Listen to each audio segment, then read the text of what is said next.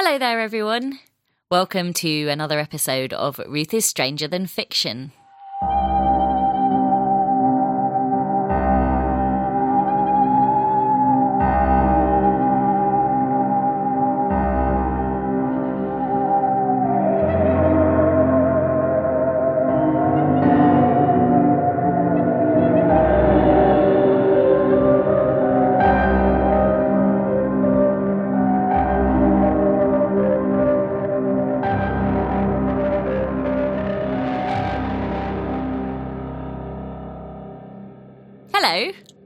Hello, Chris. Hello. I'm here with Chris today, and I want to start by fessing up to a boob, a previous episode's boob. Is there any better kind? A terrible boob.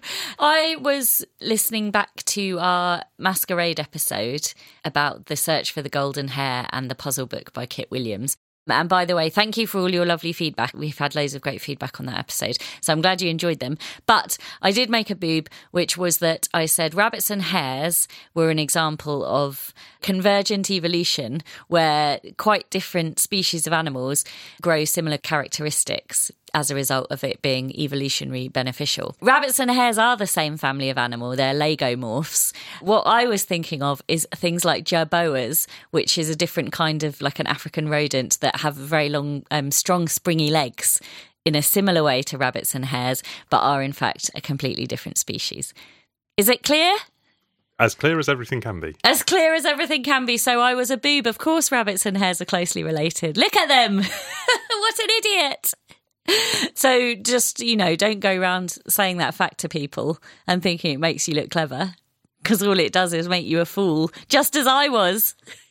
Okay, I'm glad I've got that off my chest. What do you think about that, Chris? Well, I think it's honourable to admit to one's mistakes. Yeah, very boobish of me. Right, on to today's topic instead. Okay.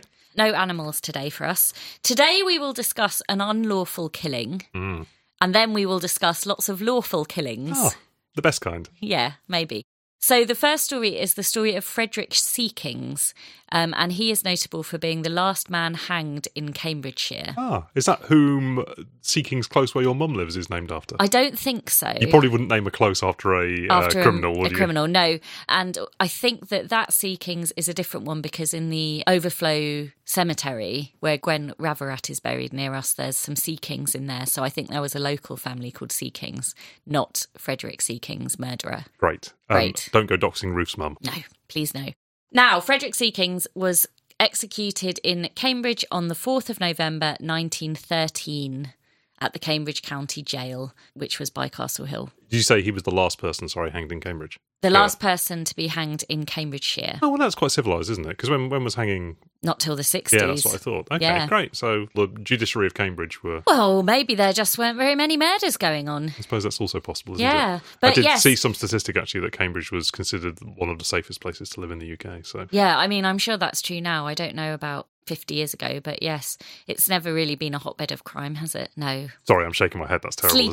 Sleepy and boring Cambridge. Safe, lovely and safe. Yes, you're right though. It's a big gap between Frederick Seekings hanging and the outlawing of hanging, or capital punishment being abolished in the UK. We can hear about Frederick Seekings' crime, but I know Chris has got some secret drinks in his bag.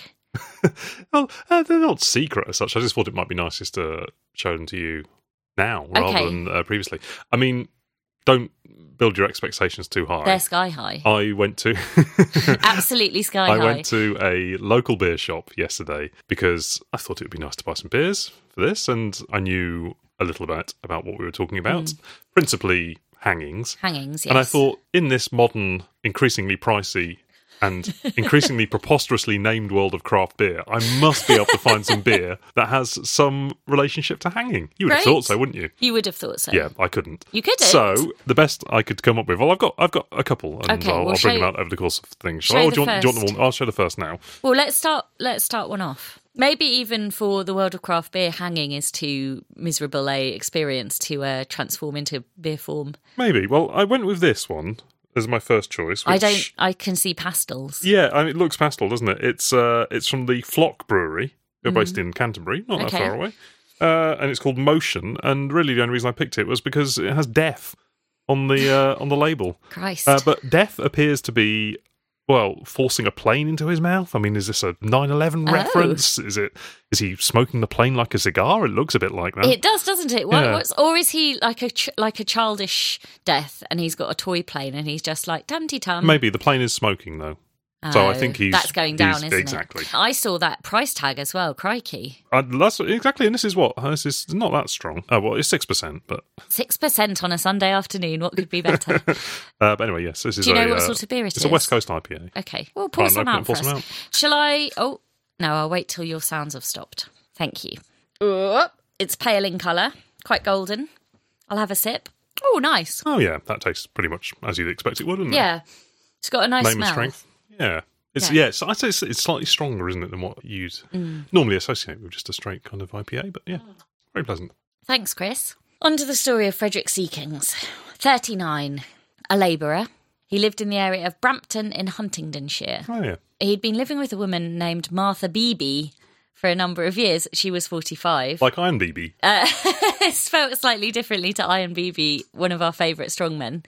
And Beebe was using the surname Seekings a lot of the time, but they weren't actually married. Right. In fact, she was married to someone else. Oh, a Beebe, presumably. Nefariously, or just as a kind of didn't really matter? I guess they just were like, well, the first marriage must have fallen apart. Seekings and Martha must just have thought, what does it matter? Yeah, I suppose so. Who's going to check? No attempt at deception. Well, I don't know. It seems that Seekings and Beebe were known to like a drink. Yes. And on the night of the fateful crime, Seekings was in a pub called the Bell Inn in Brampton. Right. How big? Brampton's small, right? I think so. I don't really know very much about it. Okay. This was the 28th of July, 1913. So he was drinking in a pub. It was some sort of a festivity day, I think. There was some sort of fun festivities going on because Seekings had been looking forward to his trip there. And he wasn't very pleased when Beebe turned up later that evening. Oh. He was up for a night of carousing. Right, and not with Beebe. Well, apparently not. Apparently he'd told her beforehand that he didn't want to be fetched from the pub by a bloody woman. Those were his words. So she should have sent her ex-husband. And he could have done it. Maybe. Or just left Seekings at the pub. I guess that's what he wanted, ideally. So the two did drink together for a while and left at around 10 p.m. They were seen arguing as they walked away from the pub. Witnesses at the pub, including friends of the pair and the landlady's son, who was there too, they saw that as they went, arguing along, Beebe tumbled into a ditch by the path. And Seekings soon followed, tumbled in after her. It sounds like an episode of, I was going to say Emmerdale or something. I don't suppose anyone's getting so drunk they fall in a ditch in Emmerdale, do they? But, the only episode I've ever seen of Emmerdale was the one where there was a plane crash. Oh, when they wiped out Emmerdale Farm. Yeah, because my dad's girlfriend at the time, Sarah, really liked Emmerdale, and we knew nothing of Emmerdale, but she was staying over and she was like, "This is, we have to watch it. It's going to be a tonight." momentous moment in TV history. history. And I just remember that there were loads of dead sheep just with their legs sticking up in the air. At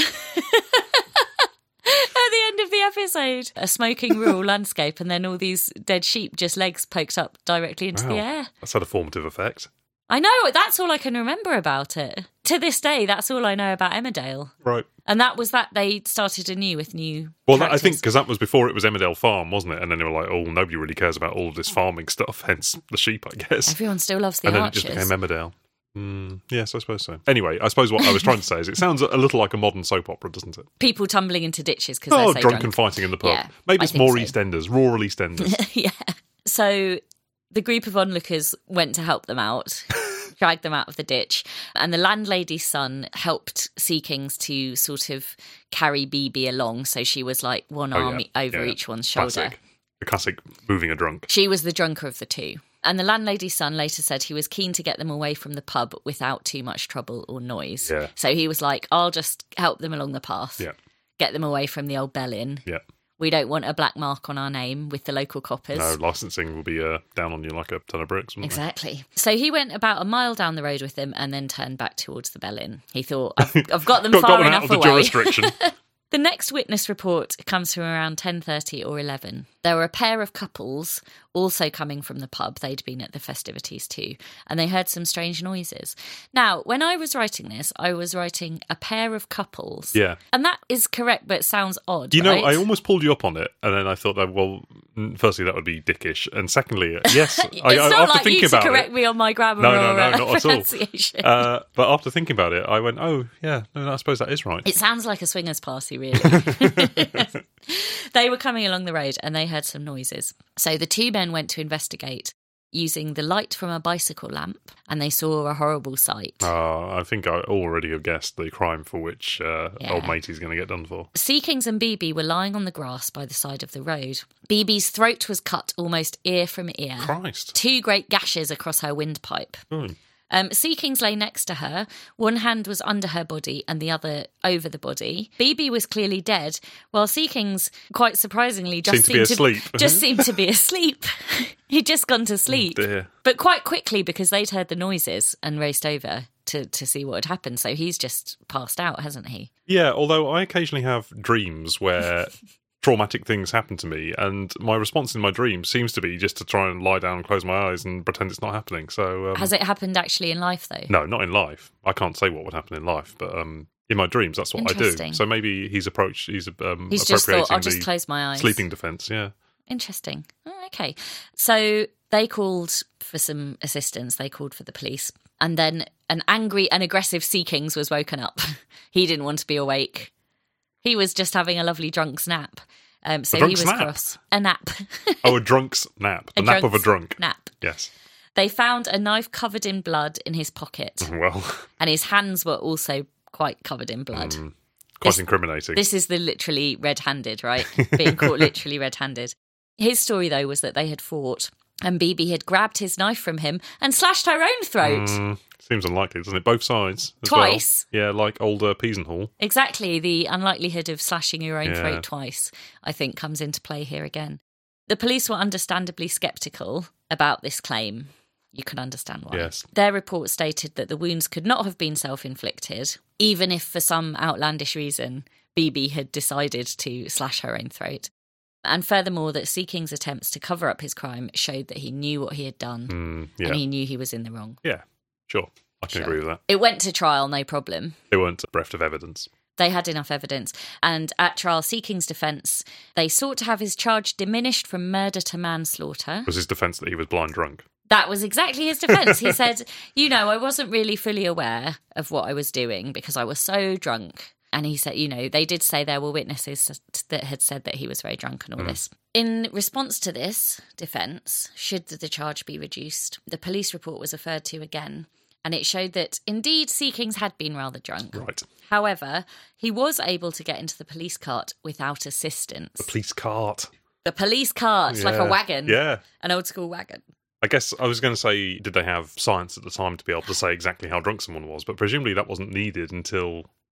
driving was a thing, and I think even then it took a long time for the science to come. You mean like a breathalyzer? Yeah. Or testing something the blood? that measured exactly how much alcohol was in the blood. But I imagine that's going to be 80s or something. Yeah, maybe. That 60s, late? 70s? When did they start doing those adverts about not drinking drunk? Before our lifetime, Not drinking drunk, not driving drunk. Wasn't there one that had a jaunty tune, but then at the end someone was... in a horrifying accident. That was In the Summertime by Mungo Jerry. Yes, that's right. Because it has the line, have a drink, have a drive in it. So I guess, that's a record from the 60s, isn't it? So if it wasn't socially unacceptable at that point. Although I don't know actually the context of the song. No, I just remember there being a really, like a jaunty advert. In the summertime. Oh no, someone's dead in a horrifying smash. Yeah. However, just as a side note, because I feel like, well, maybe he did get into the cart unassisted, but they did say, admittedly, it was on the second attempt, as on the first attempt to get in, he did fall over. So I think he probably was quite drunk. It's just funny, isn't it, that a drunk murderer is actually, we're quite amused by it, aren't we? I know, it's awful. And also, I don't think being drunk is also an excuse to reduce I think you've still done a murder. Yeah. I don't think you should in any way be able to claim that that's reduced capacity.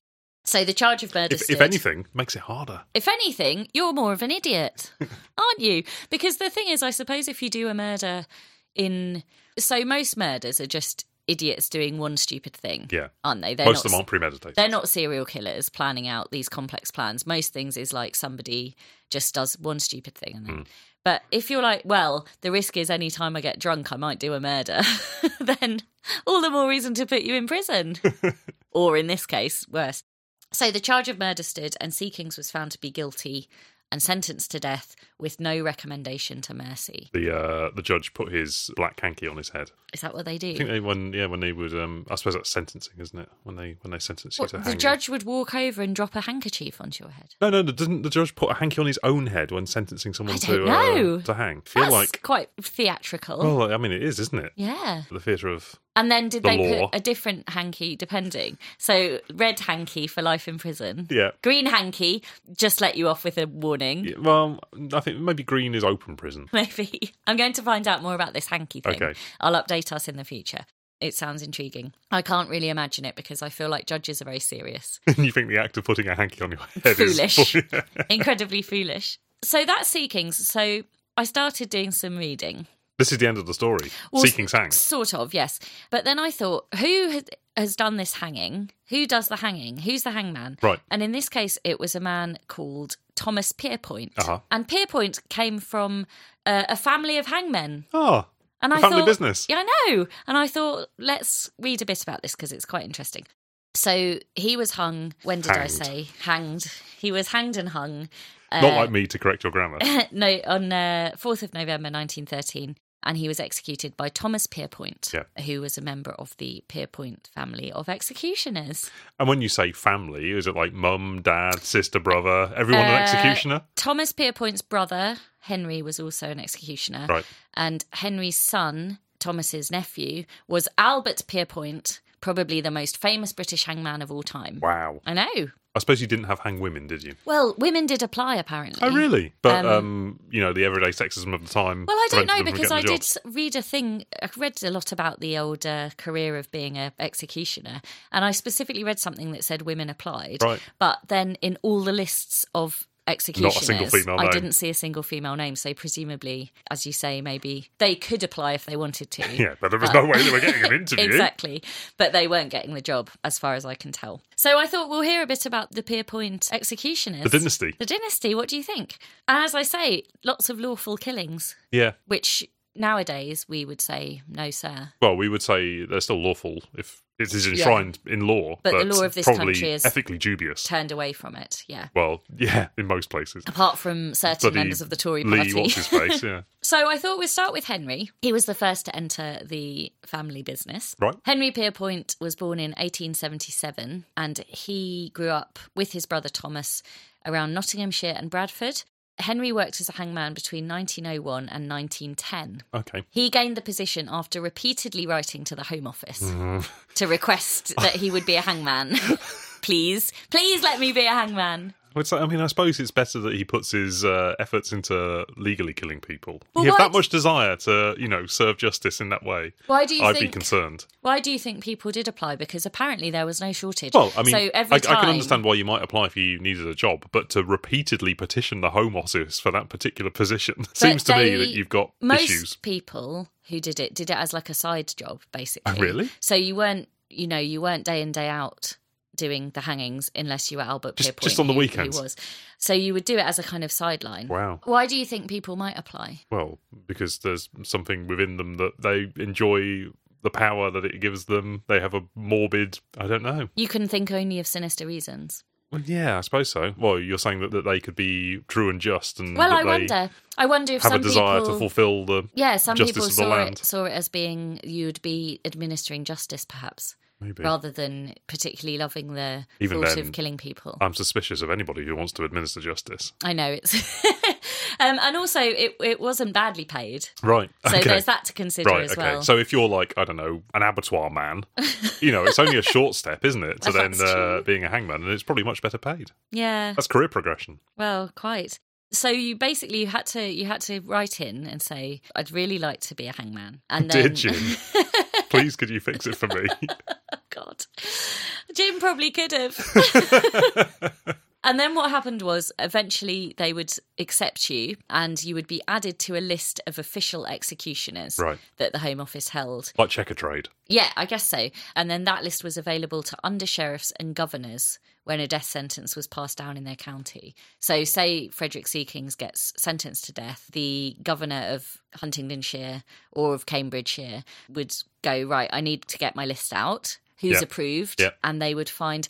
I'm thinking you're going to find someone reasonably local because they had to pay travel costs. Expenses, yeah. You don't want to be putting them up overnight, do you? No, and you have to pay for a hangman plus an assistant hangman. Right. So for each execution... Like an understudy. Yeah, you have two.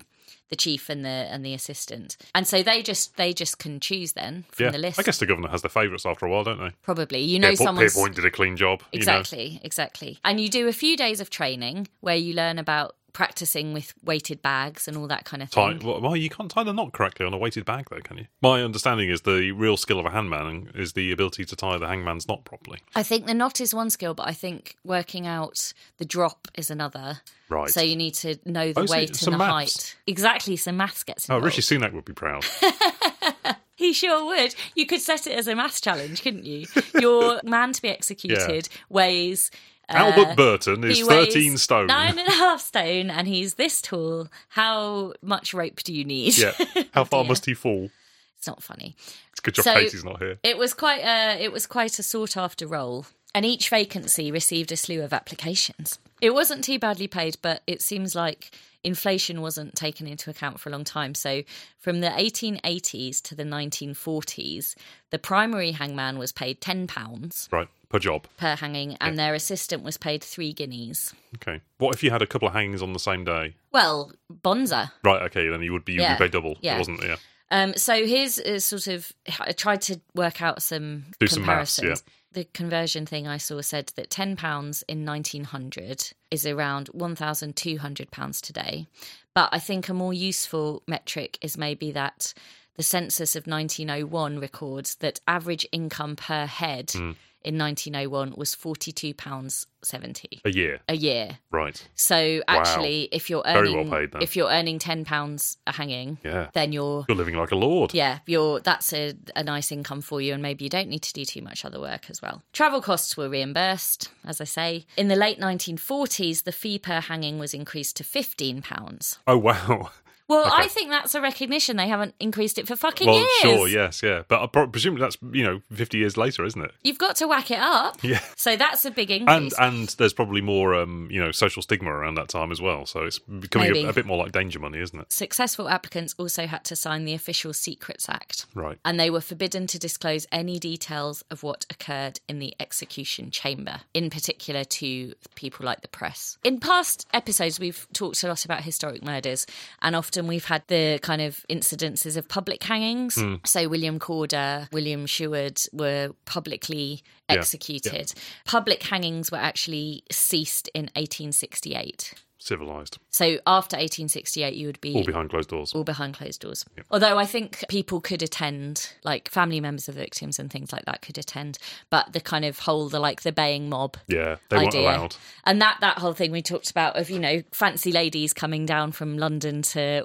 witness the hangings and all the little souvenirs that got made commemorating these occasions. The whole industry was in tatters. That was all off the table. For the better, I'd say. Back to Henry Pierpoint. His time as a hangman was cut short by his heavy drinking.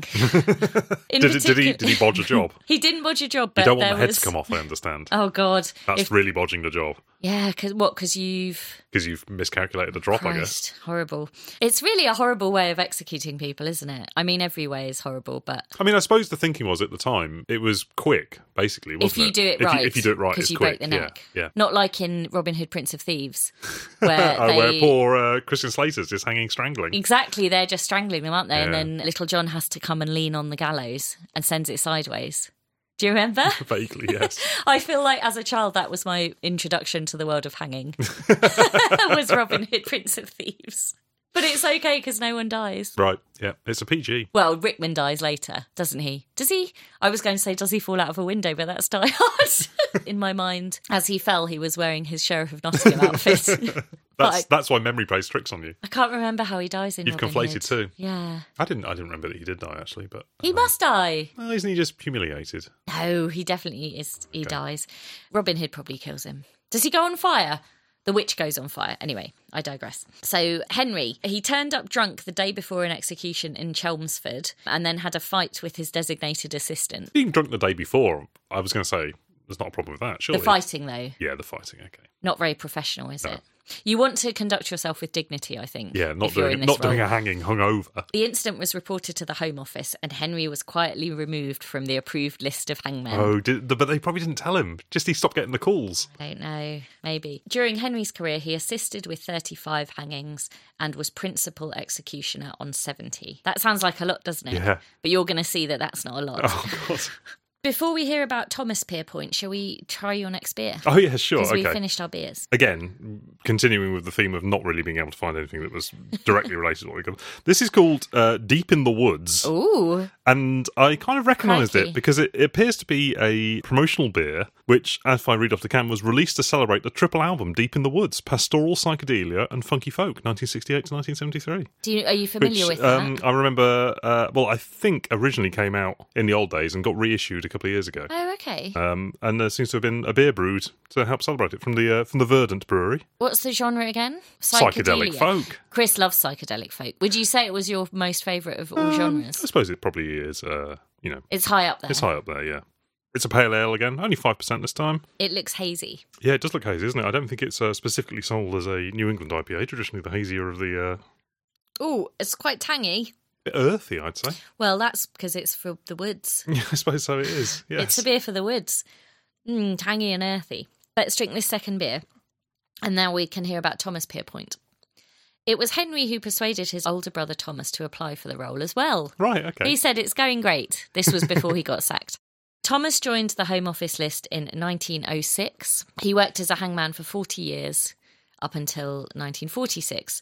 By this point, he was in his mid-70s. Wow. So you could just keep going. I guess so, because you're not doing anything too physical, are you, I don't suppose? No. You're not having to Wrestle hoik the someone murderer. onto the, I wouldn't have thought so. I don't really know. I didn't want to look into the actual mechanics of it too mechanics. much. Yeah. The execution of Frederick Seekings in Cambridge, therefore, in 1913 was relatively towards the beginning of his career as an executioner. Right. A relatively early one for him. And he never officially retired, but the invitations to act as principal hangman just stopped coming in. Probably people saw how old he was. It's like being an actor, isn't it? They just stopped coming. Yeah. You just stopped getting those All of a invitations. sudden, no calls back anymore. By 1946, Thomas P., as I like to call him, Thomas Pierpoint, had executed almost 300 people. Wow. Just over 200 were civilians, and the rest were military personnel in the UK and abroad. Was that a specialism then? Well, if you think about the time... deserters. And also, we'll hear a bit more with Albert, but the British were executing some war criminals as well. Oh, I see, right. Abroad. So Thomas P. kind of missed out on the bonanza of Nazi Wartime. war criminals, but he probably got in some earlier First World War problems. Proto-Nazis. Yeah. So now to Albert Pierpoint, the busiest and most prolific of the lot. Have you heard of him before? There was some mention of him, wasn't there, in a previous podcast that we had done, I think. He's well known for working as executioner on a number of high-profile and some controversial cases. He wrote some memoirs which were published in 1974 titled Executioner Pierpoint, and he was played in a film in 2005 by Timothy Spall. Ah, okay. So what I was think the film called? Pierpoint. Oh. Not Executioner Pierpoint. But that was sort of, to some extent, sort of based on the memoirs. Right. And things like that. But I haven't seen it. No, can't go wrong with Tim Spall, though, can you? He's pretty good usually, Yeah. isn't he? But the subject matter, I suppose, is a bit grim. I can see him kind of huffing his way through it. It's before he lost all the weight. Right. Now, in addition to being a hangman, he also ran a pub in Oldham, Lancashire. Right. And the pub was called Help the Poor Struggler. As in a struggler. No, okay. I'm trying to work No, out I a thought hanging it was reference. a sort of like a Christian thing. Oh, Help the Poor okay. Struggler. I was imagining a man struggling at the end of a rope. God, maybe it was a double meaning for him. It reminded me of Let the Children Live. Your favourite shop? Have we talked about Let the Children Live Probably. before? It's a shop in Walsingham in Norfolk. A charity shop, I guess. A charity shop called Let the Children Live, but we just find the name funny, don't we? Because we'd rather the children didn't live.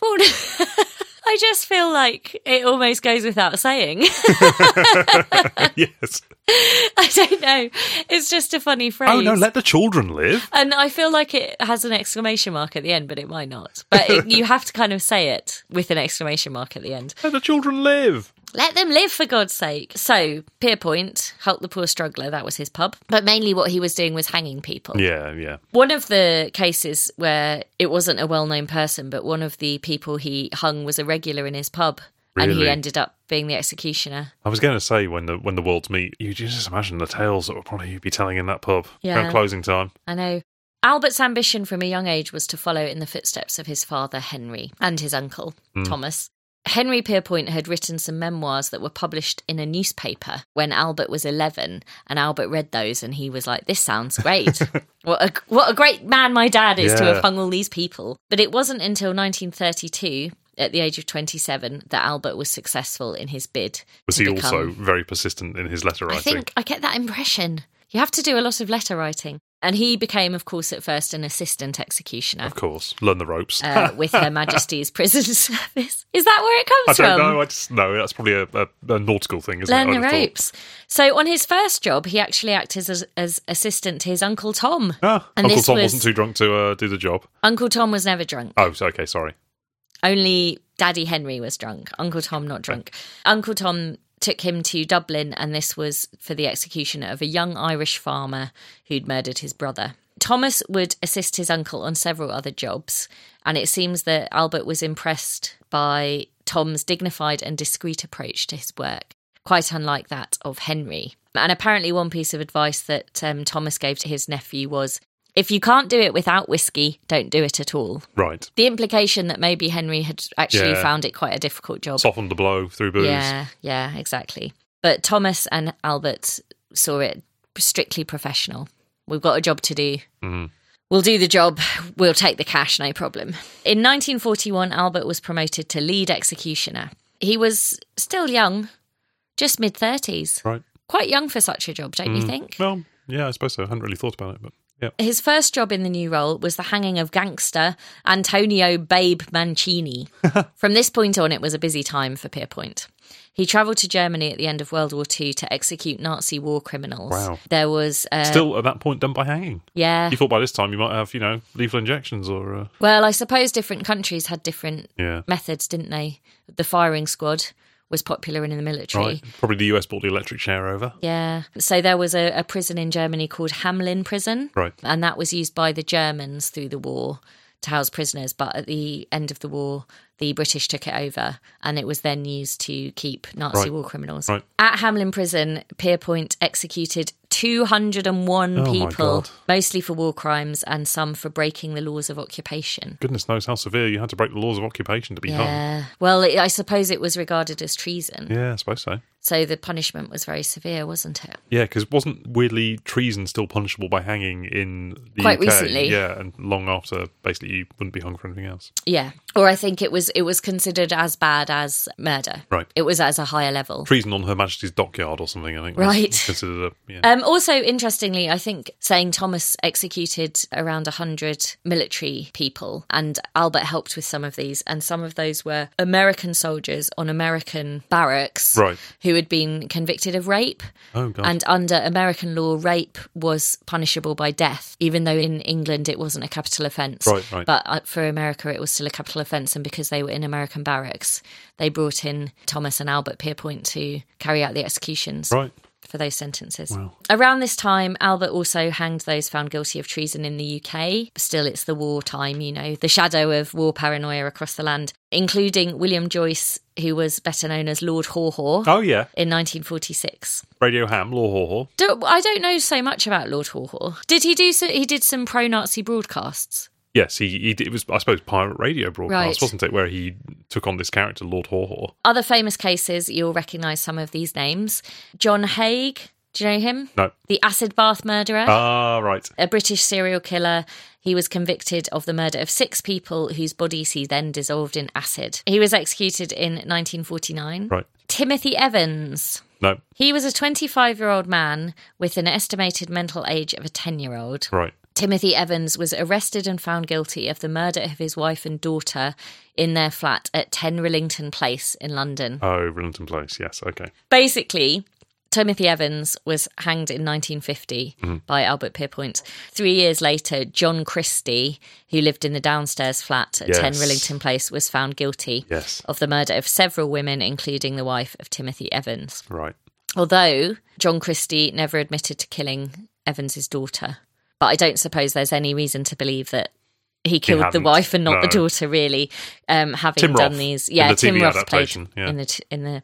So this was a. Did he hang John Christie too? He hung John Christie too.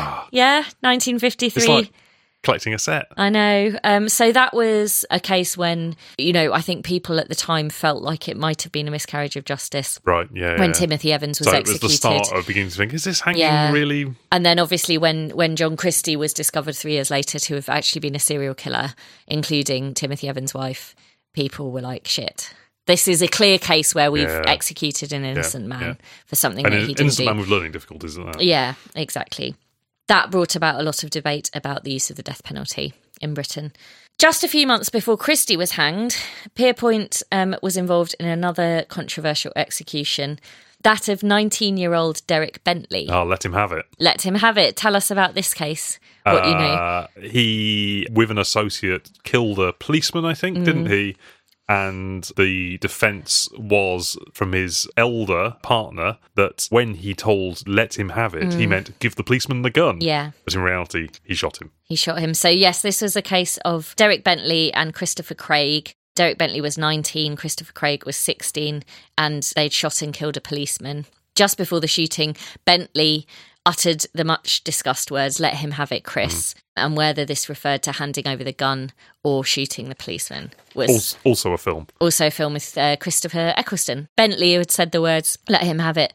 Although he didn't shoot the policeman, he was found guilty under the law of joint enterprise. Yes, and also because the other one was too young, I think, wasn't he? 16, the other one was, okay. So, and that was another controversial case. So there were a lot of... They're stacking up, aren't they? There was a lot of kind of discussion of actually maybe this isn't really a very effective means of justice, because there is a potential, obviously, for executing innocent people. Plus, there's still shitloads of murders going on. It's obviously not a deterrent, is it?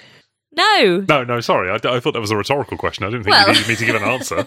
Another case towards the end of Albert Pierpoint's career was Ruth Ellis. I was just going to say, is it Ruth Ellis? This is all of the classic, the hits. Sorry, not hits. Channel 4 produced films in the early 90s. Dance of a Stranger, starring Miranda Richardson as Ruth Ellis. I don't know about this Ruth Ellis film, no. I remember seeing it at around a similar time to Let Him Have It, so in my mind the two are linked, but yeah. Okay. Ruth Ellis was the last woman to be hanged in Britain.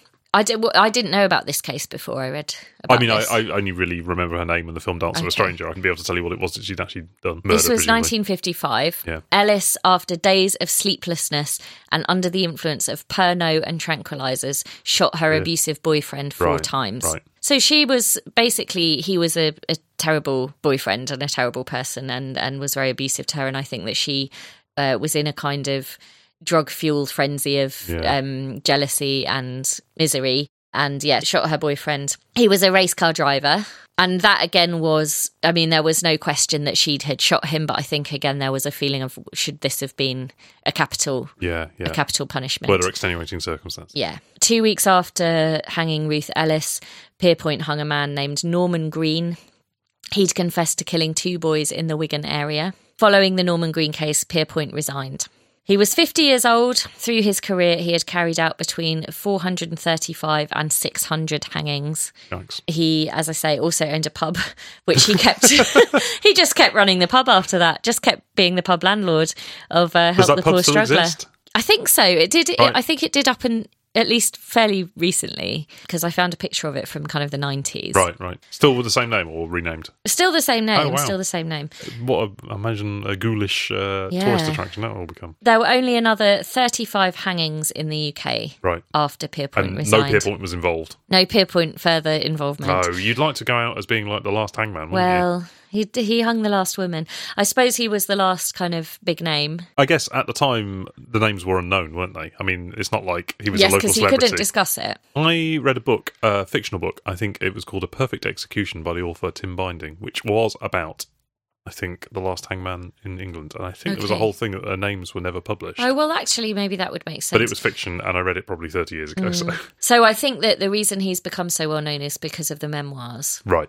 And because obviously he was the dynasty. It was so many high profile cases that people already were really familiar with from huge amounts of press coverage and debate subsequently around them. Only hangman with an IMDb page, I bet. Probably. There were only to be another 35 hangings after his retirement. The last people to be hung in the UK were Gwyn Evans and Peter Allen, 2 friends who had bludgeoned and stabbed a third friend, John West, to death in Cumbria. John West Desperado. John West tuna merchant. They were executed in August 1964, and the death sentence was abolished the following year. And it was actually initially, it was something strange, like they did a sort of a 5-year thing where they said, we're sort of trialing not having the death penalty, basically. And at the end of that 5-year period, it was made into a permanent law. Presumably, though, like you said, somebody was sat there looking at the statistics and going, you know what, isn't really that much of a deterrent. Working. Yeah. Look at the difference between this 5 years when we had hanging and this 5 years where we tried not having it. And I think also, obviously, DNA didn't come in until kind of 90s and things, but there was a much better chance of finding miscarriages of justice, I think. So as police work and scientific forensic evidence improved, actually they were looking back and going, actually, now we can see that this person was not the person that was guilty of what they were executed for. And, you know, you'd think that would... There's been so many cases in the United States where DNA evidence latterly has proved that people on, say, death row or even people that have already been executed did not do the thing that they've been found guilty of. Yeah. And yet they persist with the death sentence, which is insane to me. But there we are. I'm glad we don't have it here anymore. We can just laugh about hanging. Oh, dear. I know. Terrible. During his career, it seems that Pierpoint did see his work as important and worthwhile. And he said later that he thought he was sort of carrying out a vital function of the law. This, you know, somebody has to do this job. Yeah. He's in a way putting himself on the line as being the person exactly. who doesn't mind So he's doing like, I take the responsibility on of doing this very important, vital function of the law. However, in his autobiography, he seemed to take a slightly different perspective. And this is a quote: "Hanging is said to be a deterrent. I cannot agree. There have been murders since the beginning of time, and we shall go on looking for deterrents until the end of time. If death were a deterrent, I might be expected to know. It is I who have faced them last, young lads and girls, working men, grandmothers. I have been amazed to see the courage with which they take that walk into the unknown. It did not deter them then, and it had not deterred them when they committed what they were convicted for. All the men and women who I have faced at that final moment convince me that in what I have done, I have not prevented a single murder." Oh, dear. But some would argue that even if it's not a deterrent, it is a form of justice. And I suppose that's why it went on for so long, being part of the law in this country. And then in later interviews, he seemed a bit more ambivalent. Again, he was like, well, maybe it's... maybe Sounds we to me need like it. a very conflicted person. Well, it's a conflicting sort of a scenario, isn't it? I just thought it was a really interesting insight, because we usually look at the murderers and we don't think about the executioners of the past. There they are. And the fact that he essentially became a celebrity is too strong a word, but that he became famous for... Yeah, or infamous. Infamous for this very strange job. There you are. Astonishing. That's the story. It ends on a somber note, doesn't it? It does, yeah. So often they end on a somber note. Well, we can't respond with any more talk of convergence evolution. Let's never mention it again. We've proved I know nothing about that. But we can end it by saying that we have a very fun few episodes lined up for the coming months. We've got a schedule, haven't we? Yep. We're unusually organised this year. So the next episode, we are going to have a new guest, which is very exciting. And we're also going to be looking at, I would say, one of the most famous cases of hauntings in the UK. So that's very exciting. And then we have some other fun stuff coming up after that. So why not listen? Why not follow? Do the following thing. Click on the follow button, and then you'll be sure to hear every episode. And do share with any friends who you think will enjoy hearing stories about executioners. We all have one. We have more than one. We have more than one. Okay, and thanks for the beers, Chris. You're welcome. Anytime. They were pale and hazy. And thanks for listening. And as I say, we'll be back next time with the first of a two-parter on a very interesting case. Thank you. That's been Ruth is Stranger Than Fiction. Goodbye.